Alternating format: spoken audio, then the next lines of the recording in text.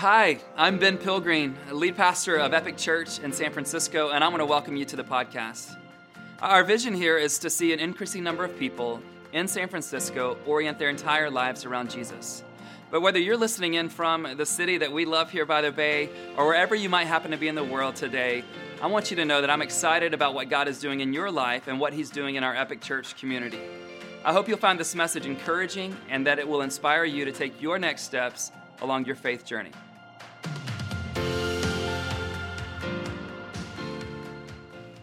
It takes vision to be able to see clearly, doesn't it? Yeah. And while this is true when it comes to our eyesight, it's also true when it comes to our lives. And just so you know, our vision here at Epic is super clear. The vision, feel free to chime in, the vision of Epic Church is to see an increasing number of people in San Francisco orient their entire lives around Jesus. That's so good. If you're here for the first time, I have not brainwashed these people. They're living into it. And we do believe this. We believe that every single person in this room, because every single person that's ever been created has been made to know and love and follow Jesus with everything that we have and with all that we are. And I want you to know, no matter who you are or where you've been or even what you happen to believe today, Jesus has a vision for your life. I believe that, and we could kind of stop the message right there, except I prepared a lot more than this, right? We could just stop there and go, man, isn't it incredible? Nate, like Jesus has a vision for your life. Rachel, Jesus has a vision for your life. Eugene, Jesus has it. Like this is incredible just to know that there are 8 billion of us just on the planet right now, and Jesus has a vision for each of our lives. It's incredible to me to know that. This means that you and I aren't here randomly, with no sense of purpose. There actually is intention behind my existence. And I just feel like we need to repeat that. So I'm going to say it, and then I'm going to have you repeat it. There is intention behind my existence. And again, I hope that delights you, but it also puts a little bit of responsibility on us. If I don't have intention behind my existence, I can play this however I want, right? Right? But if there's intention behind my existence, then I need to figure out what that intention is, and I need to try to lean into that intention with all that I have and with all that I am. But I don't simply mean that Jesus has a vision for your big general life. I also mean this: Jesus has a vision for every part of your life. Jesus has a vision for every part of your life. But while Jesus has a vision for every part of your life, did you know that He's not the only one who has a vision for your life? You guys know that? Do you know that anybody ever met another person who has a vision for your life? Not just one, right? If it was just one, if it was just my mom, right? But there are so many people that have a vision for your life. A boss might have a vision for your life. A mom or dad might. Sometimes I might even have a vision for your life, or you might have one for mine. A lot of people do. Satan has a vision for your life. Absolutely does. Our culture, in case you aren't aware, has a vision for your life. And you have a vision for your life. And so the question has to be, if there are multiple visions for my life and for your life, what do we do when there are competing visions for our lives? I mean, guys, at the end of the day, you've just got to determine and be decisive about whose vision you're going to lean into, and so do I, and so do we as a church. Whose vision? What's going to be your North Star? Now, how many of you, and again, I'm not going to ask, we're going to talk about some sensitive topics today. This next one is not one, so I want you to participate. I will not ask you to raise your hand later in the message, and you can smile at me later when I get to the point that you don't want to raise your hand for, okay? But now we can. How many of you have some kind of corrective lenses? Either contacts you wear, keep them up high. You wear contacts, you've worn glasses, or you've even had LASIK. You didn't always see like this. Awesome. Well, I have never worn contacts or glasses in my life. My general physician was surprised to hear that I've never been to an eye doctor, but I'm sure that's coming for me now that I'm in my mid-40s. Hitting my mid-40s next month. Anyway, that's a different subject. But everyone in my family or so many of my friends who wear glasses, I'm amazed when they tell me the difference between what they see without their glasses and then what they see when they put their glasses on. It's pretty drastic, right? And I even have one friend, and I want you to raise your hand if you're in this camp. She says without her contacts or glasses, she basically can't see anything. Anybody? Okay, lots of you. Okay, and that's wild to me. I also hear people say this once they get glasses on. They will say, I didn't even know what I was missing. And then they will say something like this: now I know what things are supposed to look like. Guys, because of the vision that God has given us, because there's intention behind your existence, because Jesus has a way of life, no matter what we think about it, we should have a deep desire to know what things are supposed to look like. Now, if you're like me, when I first get called out, I want to war against whoever just called me out. Anybody? Like just that initial? You guys are playing church. I'm going to be honest, right? You're like, oh. Like, 2 minutes later, I'm like, Shauna, you're right. You're actually right. I don't want to admit it, but you're right. Listen, what I want to do as we begin this brand new series today out of Mark chapter 10 called Corrective Lenses is I just want you to know that Jesus wants to show us what things are supposed to look like.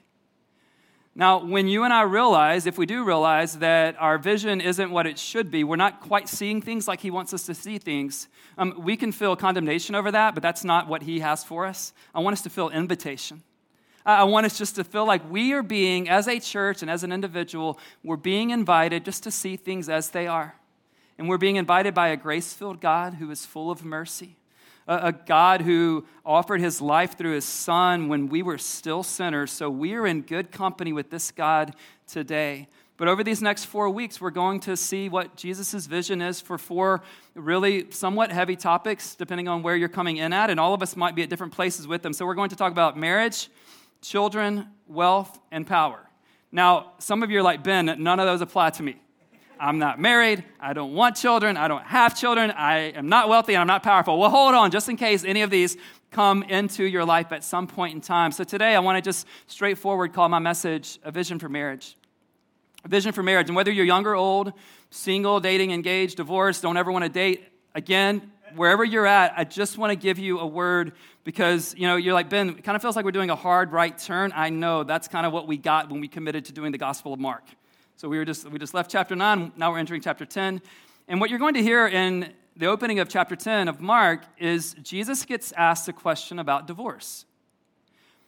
While he teaches about divorce, I don't believe that's primarily what he's aiming for. I want you to see Jesus actually not as primarily teaching about divorce, though that's there. I want you to see Jesus primarily giving us a vision for marriage. So with all of those disclaimers, would you stand with me? And just say amen if you're glad you're not preaching in San Francisco on the topic of marriage. Thought so. Chapter 10, verse 1 through 12. Jesus then left that place and went into the region of Judea and crossed the Jordan. Again, crowds of people came to him, and as was his custom, he taught them. That's what he's going to do in this series for us. Some Pharisees came and tested him by asking, "Is it lawful for a man to divorce his wife?" "What did Moses command you?" That's Jesus asking. They said Moses permitted a man to write a certificate of divorce and send her away. "It was because your hearts were hard that Moses wrote you this law," Jesus replied. "But at the beginning of creation, God made them male and female. For this reason, a man will leave his father and mother and be united to his wife, and the two will become one flesh. So they are no longer two, but one flesh. Therefore, what God has joined together, let no one separate." When they were in the house again, the disciples asked Jesus about this, and he answered, "Anyone who divorces his wife and marries another woman commits adultery against her. And if she divorces her husband and marries another man, she commits adultery." You may be seated. I think that's enough text for today. I'm sure that regardless of who you are and whatever your situation in life is, particularly around this topic, that there's some thoughts and feelings that you have after listening to what Jesus has just said. You may have feelings of guilt and shame. You might be angry. You might be really hopeful that Jesus has a clear vision for marriage and the intent behind it. You might have decided after just hearing this one topic from Jesus that you don't want anything to do with Jesus on any topic. You might feel all kinds of things today, and I want you to know that you're so welcome here. But I do have one request for you. For the next 25 minutes, would you just try to remain open and even curious on why this is the vision? And what it could mean for you. And even if you right now see what he just laid out as bad news, would you hang around long enough just to peek in and see if it could be good news? Would you do that for me? I began in my introduction by starting pretty broad. I said that Jesus has a vision for your life. And then I narrowed it a bit and said Jesus has a vision for every part of your life. And I want to narrow it even more and say Jesus has a vision for marriage. Jesus has a vision for marriage. Now, when these religious Jewish leaders come to Jesus, they're trying to test him or to trap him. Now, have you ever been asked a question, and regardless of how you answer the question, you're going to lose, right? Like when someone says, "Does this make me look fat?" You're like,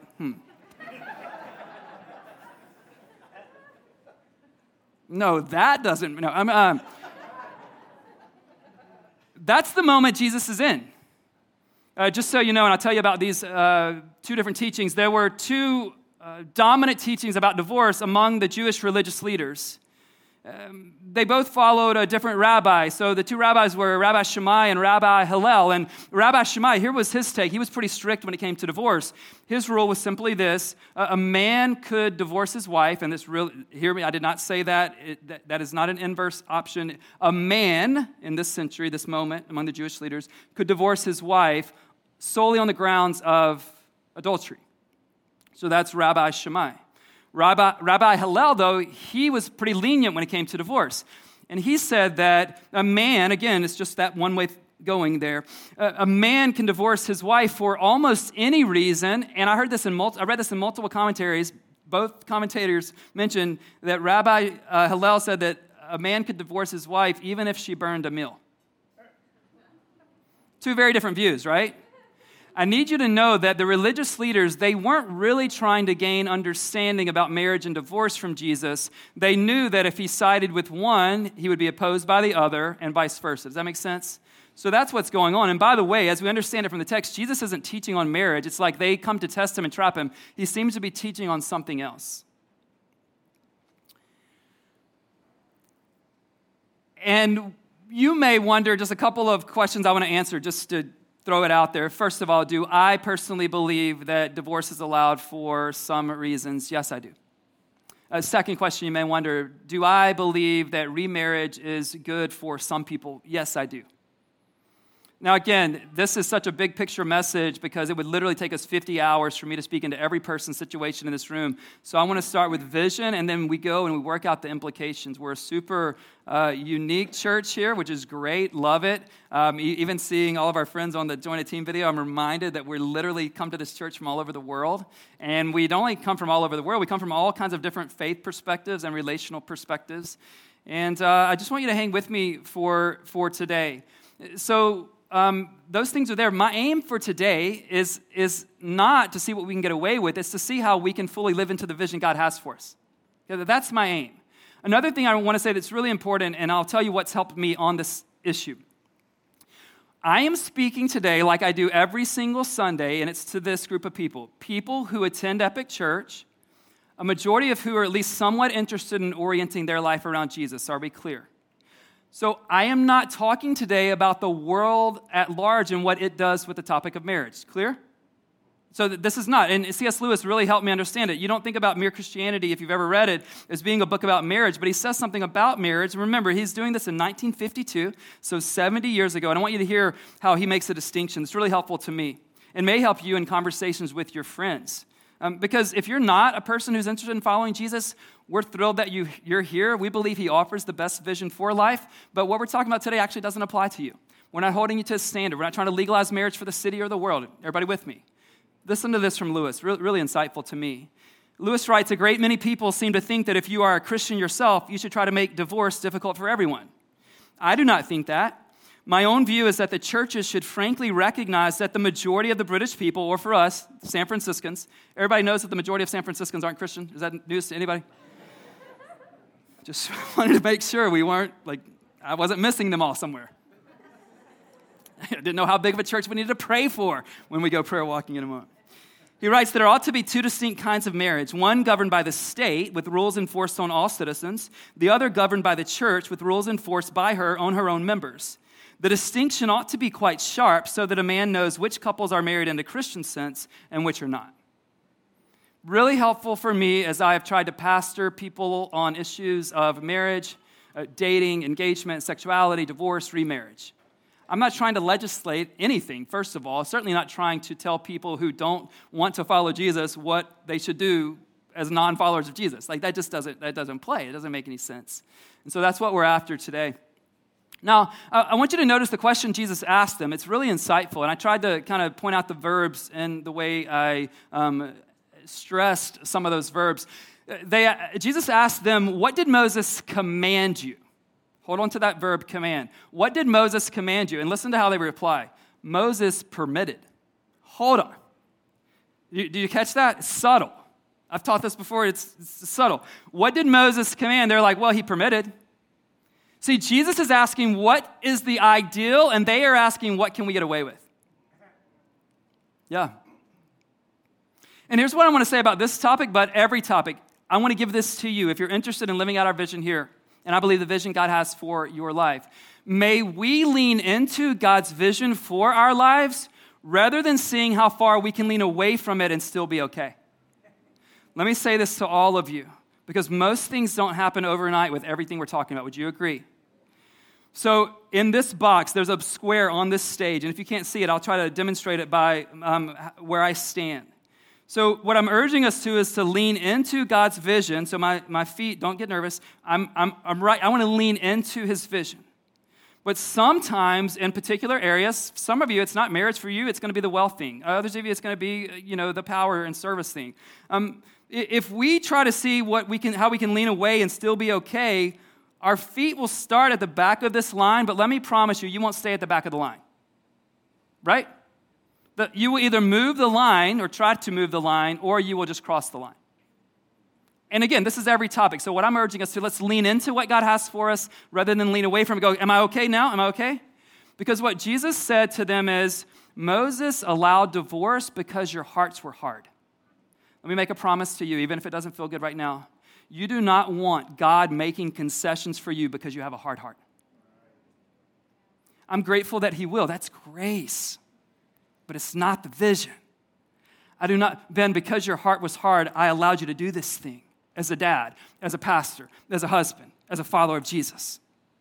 And if your heart is hard, like, Ben, what does that even mean? It means your heart is closed off. It means you've decided you're not going to let God in, and eventually God might just walk away if you look at Romans 1. He sometimes gives us up to our desires.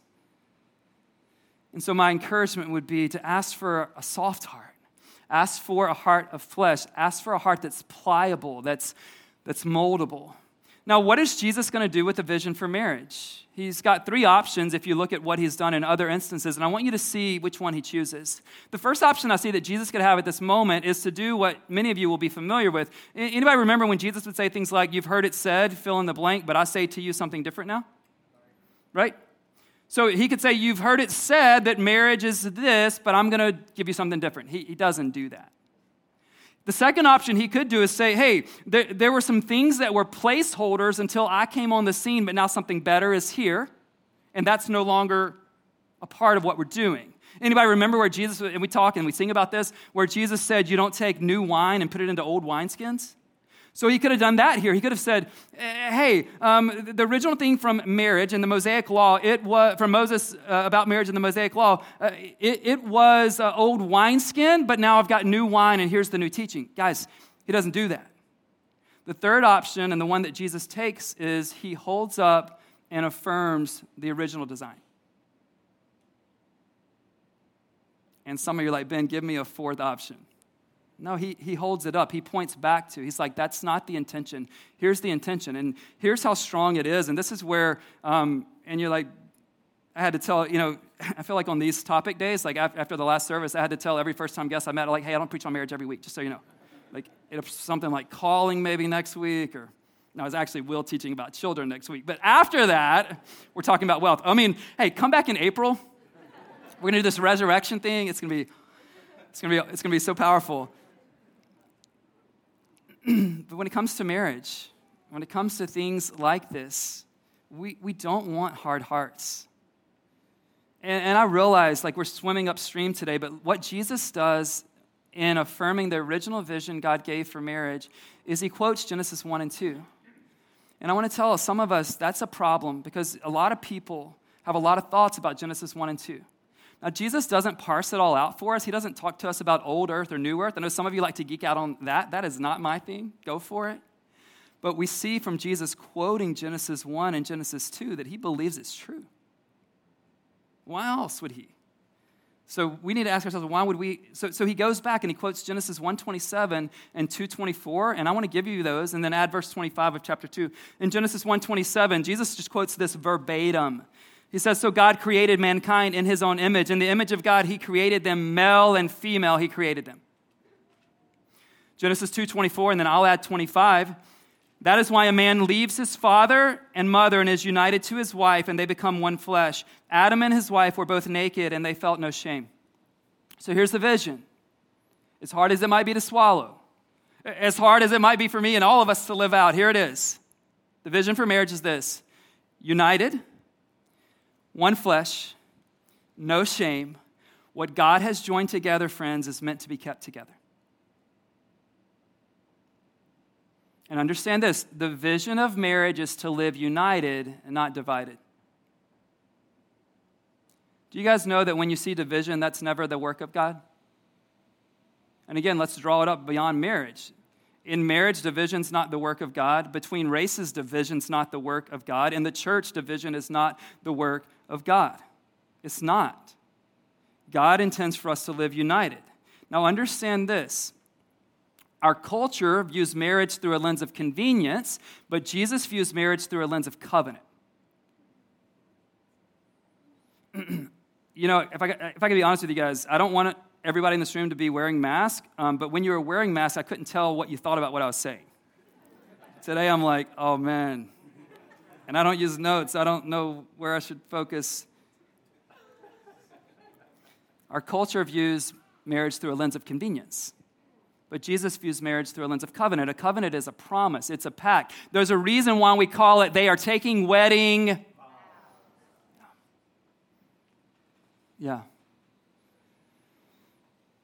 Tim Keller writes this in The Meaning of Marriage. He says that in a covenant, the good of the relationship takes precedence over the immediate needs of the individual. In a covenant, the good of the relationship, us together united, takes precedence over my needs or your immediate needs. Now, we've got to know that our culture's current vision of marriage is miles away from the vision Jesus has for marriage. Because our culture's current vision of life is miles away from the vision Jesus has for life, because our culture is insistent on all of us living lives that are wrapped in and around ourselves. Am I wrong? Go watch 90% of your politicians, bosses, executives, maybe even pastors, I don't know, and I realize what we're saying. The world we live in, you're like, Ben, hold on, you just gave us that Lewis quote, and you said you weren't going to help us live out our culture's vision for marriage. I'm not. Well, Ben, why are you telling us about it? Here's why I'm telling you. Please lean in. The reason I'm mentioning our culture's vision for marriage being miles away from the vision Jesus has for our marriages is this. So many of us that call ourselves followers of Christ are being more formed on this topic by our culture than by Christ. And you can call yourself whatever you want, and this is subtle. You're not in trouble because of it, but you will be in trouble if you don't realize, oh my gosh, I am being formed by all the things that actually aren't Christ. Guys, it is so common in our church, and the Big C church, for people to, like when I meet people, I'm just watching and I don't have it down for sure, but I'm like, well, this person is talking the Jesus game, but the decision he makes, the decision she's make, the thing that they do in their marriage, the way that they do with their body, the way that they don't spend their money on anyone but themselves, you are not being formed by Jesus. And you're like, Ben, no condemnation. I just want you to be formed by Jesus, because whoever you become, that is all you offer this world. And every person in this room is being formed. Like, no, Ben, I don't even pray. Well, you for sure then are being formed. I'm being formed. I'm becoming someone. And at the end of the day, I can only bring to my marriage who I've become. I can only bring to my parenting who I've become. And guys, I will only step into eternity as the man I've become. And it is a pull. You're like, but Ben, you're the pastor. I get the pull. This is an upstream message to preach, and it is even more upstream to live out in the midst of the world that we live in. And some of us, if we're honest, we might just go, man, I wish Jesus would have done the thing where he said, you've heard it said, but now I'm saying do how you want. But he doesn't. And I love you too much. Too much. And I can just tell you this, the people that I've spent the most time with on the back end of living relationally however they want, they tend to be the people with the most regret. They tend to be the people whose mindsets and emotional and mental well-being are most in need. And I'm telling you, there are single men and women in our church, and there are married couples in our church that need to say to so many of you, hey, come and follow us as we follow Jesus. If you have a healthy singlehood or marriage, you need to offer that to this community. Don't we need healthy singles in our church? Don't we need healthy couples in our church? And don't we need unhealthy individuals and couples to know that there's health here, and if you get in an environment of health, you can become healthy. I'm fighting for that. Let's get around the table, let's laugh, and then let's ask the hard questions. And let me say, I haven't always been a good husband. I haven't always had pure thoughts. I'll just say that to you. I'm grateful for what God's done. I'm grateful for the couples that invest in our marriage back in the day and that still do. I need it. And I'm grateful for the fact that God is a redeeming God and He loves and He cares. So with the time we have left, you've got to be asking the question, at least I assume you're asking the question, what is all of this big picture vision of marriage and dating and sex and relationships and divorce and remarriage, what does it mean for you personally? I want to give you 2 questions that you can take with you to this topic and every other topic. And it's this. When we think about this topic, again, all the things, here are the 2 questions, really important. They're simple questions, massive implications when I teach it to you. The 2 questions are this. When it comes to dating, marriage, sex, your thoughts and practices, your past and your future dreams, what is behind you and what is in front of you? What is behind you and what is in front of you? We all have things behind us that we're not proud of. Anybody besides the pastor? Are you guys still playing church? And I'm assuming 100% of us on this particular topic have things in our past that we're less than proud of. Let me show you what happens from Satan's vantage point with the things behind you that you're less than proud of. What he does is he keeps bringing them back up. You ever woke up and you haven't thought about it in 3 years, something you did, and then it hits you? That's not from God. What Satan loves to do with what's behind us that we're less than proud of, he loves to keep bringing it up and accusing and shaming and condemning. It is what he's good at. He is, Jesus said, the father of lies. So the worst thing you've done on anything with this topic, the worst thing you've thought, whatever, he just keeps bringing it up. But when it comes to what's in front of you, Satan keeps trying to deceive you. He keeps saying to you what he said to Adam and Eve. Did God really say? Did God really say? Did God really say? And moment by moment, in a subtle way for the most part, he leads us off course, and we're so deceived that we think we're living out God's truth when we're far, far away from it. But notice what God does with the 2 questions. When it comes to the less than proud of stuff behind us, God says, I'm going to offer my life for you while you're sinning. If you confess your sin, I'm going to be faithful and just to wipe your slate clean and let you move forward. And then when it comes to what's in front of us, God is always going, hey, today, if you confess and repent, if you turn from that and turn to me, we'll just declare amnesty right now, and we'll have it from this day forward. You can fully live into the vision I have for you. I don't care how many marriages you've had. I don't care what you've done with your body. From this day forward, anybody glad that your past, as we sang earlier, it is wiped clean. You don't have to wear grave clothes no matter what you've done. You don't. You can keep putting them on, but Jesus is going like, I died to take those off. I want to speak to a few groups of people, and I can't be exhaustive because we've got a prayer walk that we need to do.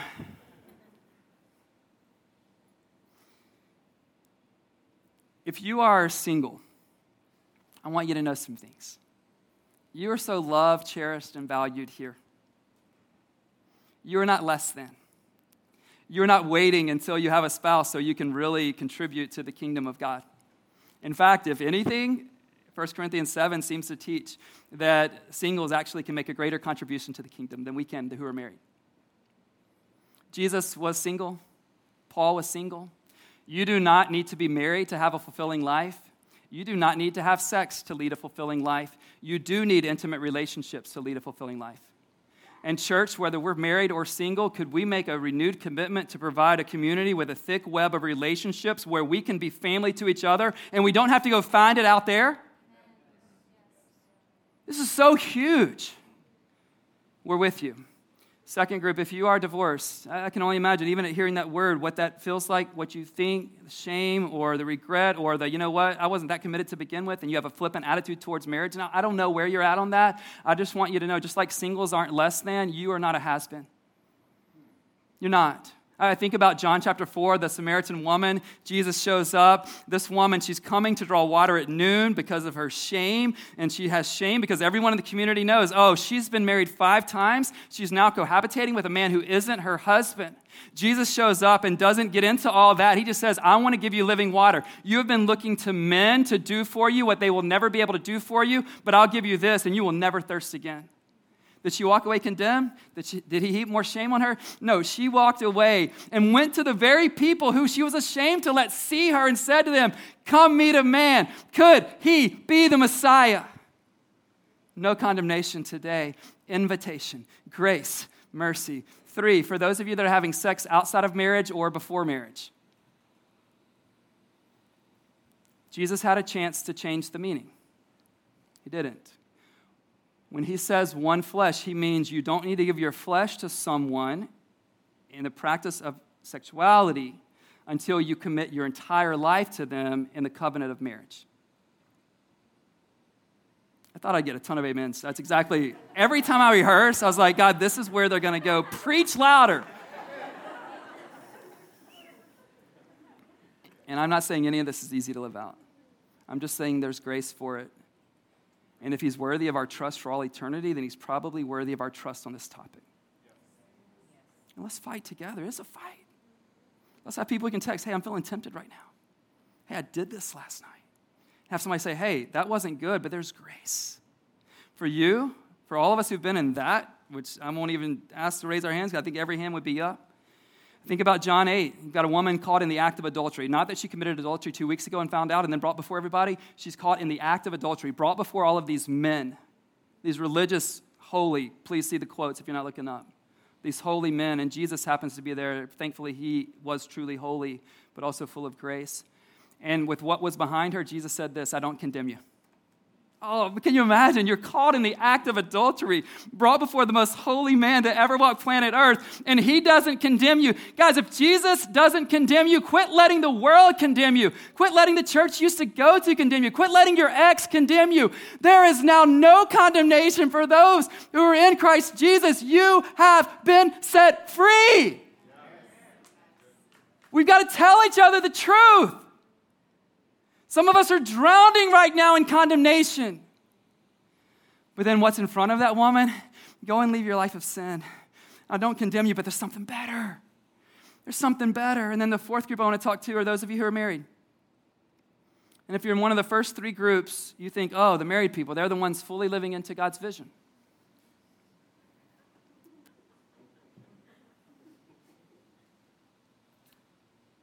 You might be legally married on paper and have a marriage that is 1,000,000 miles away from Jesus' vision for your marriage. You're going through the motions, but you're not bringing your best. You tend to choose selfishness over servanthood. You tend to make decisions about business trips and money without consulting your spouse. You tend to let her or him be the dominant one that's raising your children.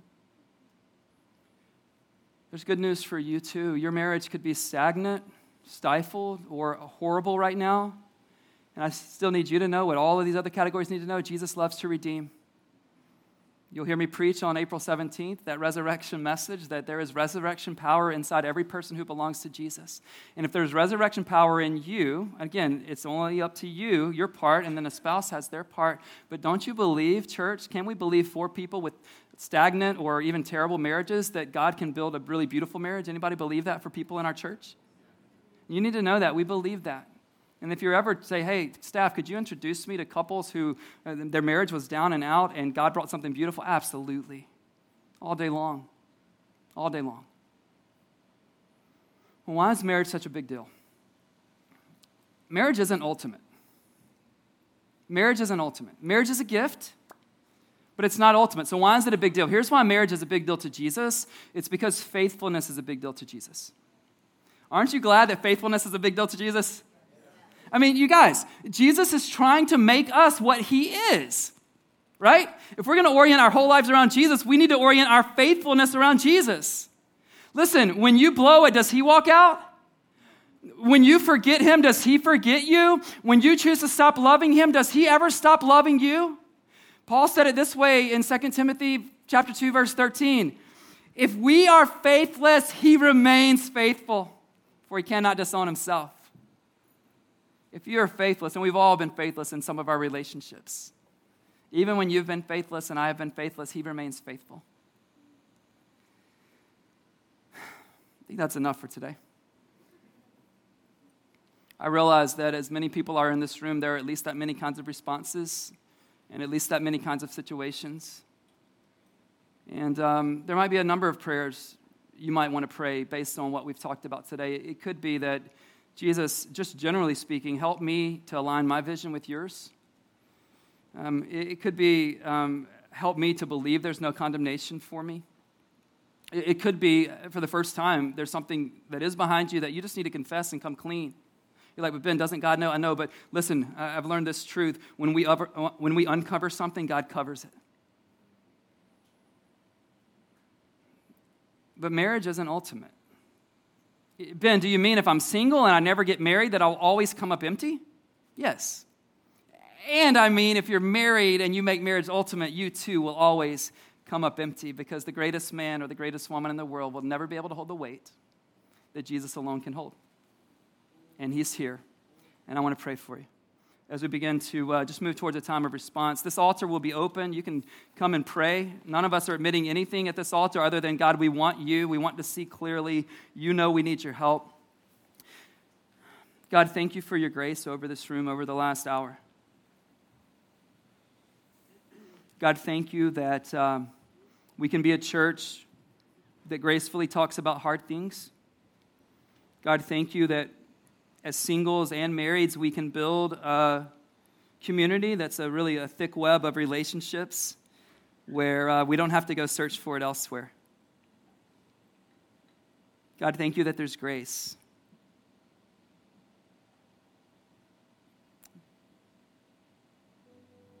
Jesus, I pray that you would soften our hearts. I pray that you would help us to even pause the argument we want to have with you right now.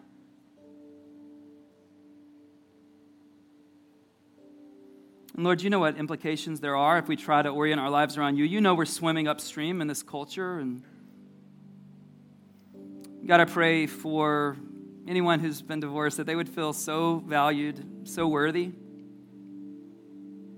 God, I pray for every single person in our church that they would feel so honored here in this community, so seen by you and by all of us.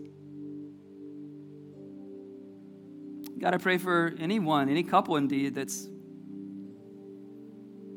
having a one-flesh relationship without totally committing themselves to one another in the covenant of marriage. God, I pray, like I was able to see just couples over the years be able to push their wedding dates up and celebrate and live in your goodness and your plan and vision. And then, God, for the marriages that are on the rocks, pray for grace. God, I pray for really a true kindness from you that leads to repentance. God, I pray that despair would turn into hopefulness. And God, I pray that we would become a church more and more and more, where if you get in the flow of life at Epic, whether you're single, married, dating, engaged, divorced, or never are interested in dating again, that you can have a healthy life because there's a healthy environment for everyone here. God, would you help us to live that commitment out? And Jesus, thank you. Thank you that you're faithful. Thank you that when we walk out, you never do. Thank you that you remain, even when we don't keep our word. Come and make us new. It's in your name we pray. Amen. I want to ask you to stand. And I thought Seth picked out a great song that we were going to close with, just this idea that Jesus is ultimate. And no matter how good the rest of your life is or how terrible it is, that living water he promised the Samaritan woman, it's available to every one of us here. So let's respond. And again, this altar is open if you want to just pray and commit yourself or just speak to God and ask for his help. Thank you so much for joining us on the Epic Church podcast today. If you would like to learn more, you can go to epicsf.com. I want to also encourage you to download the Epic SF app so that you can keep up with everything that God is doing in and through this community in downtown San Francisco.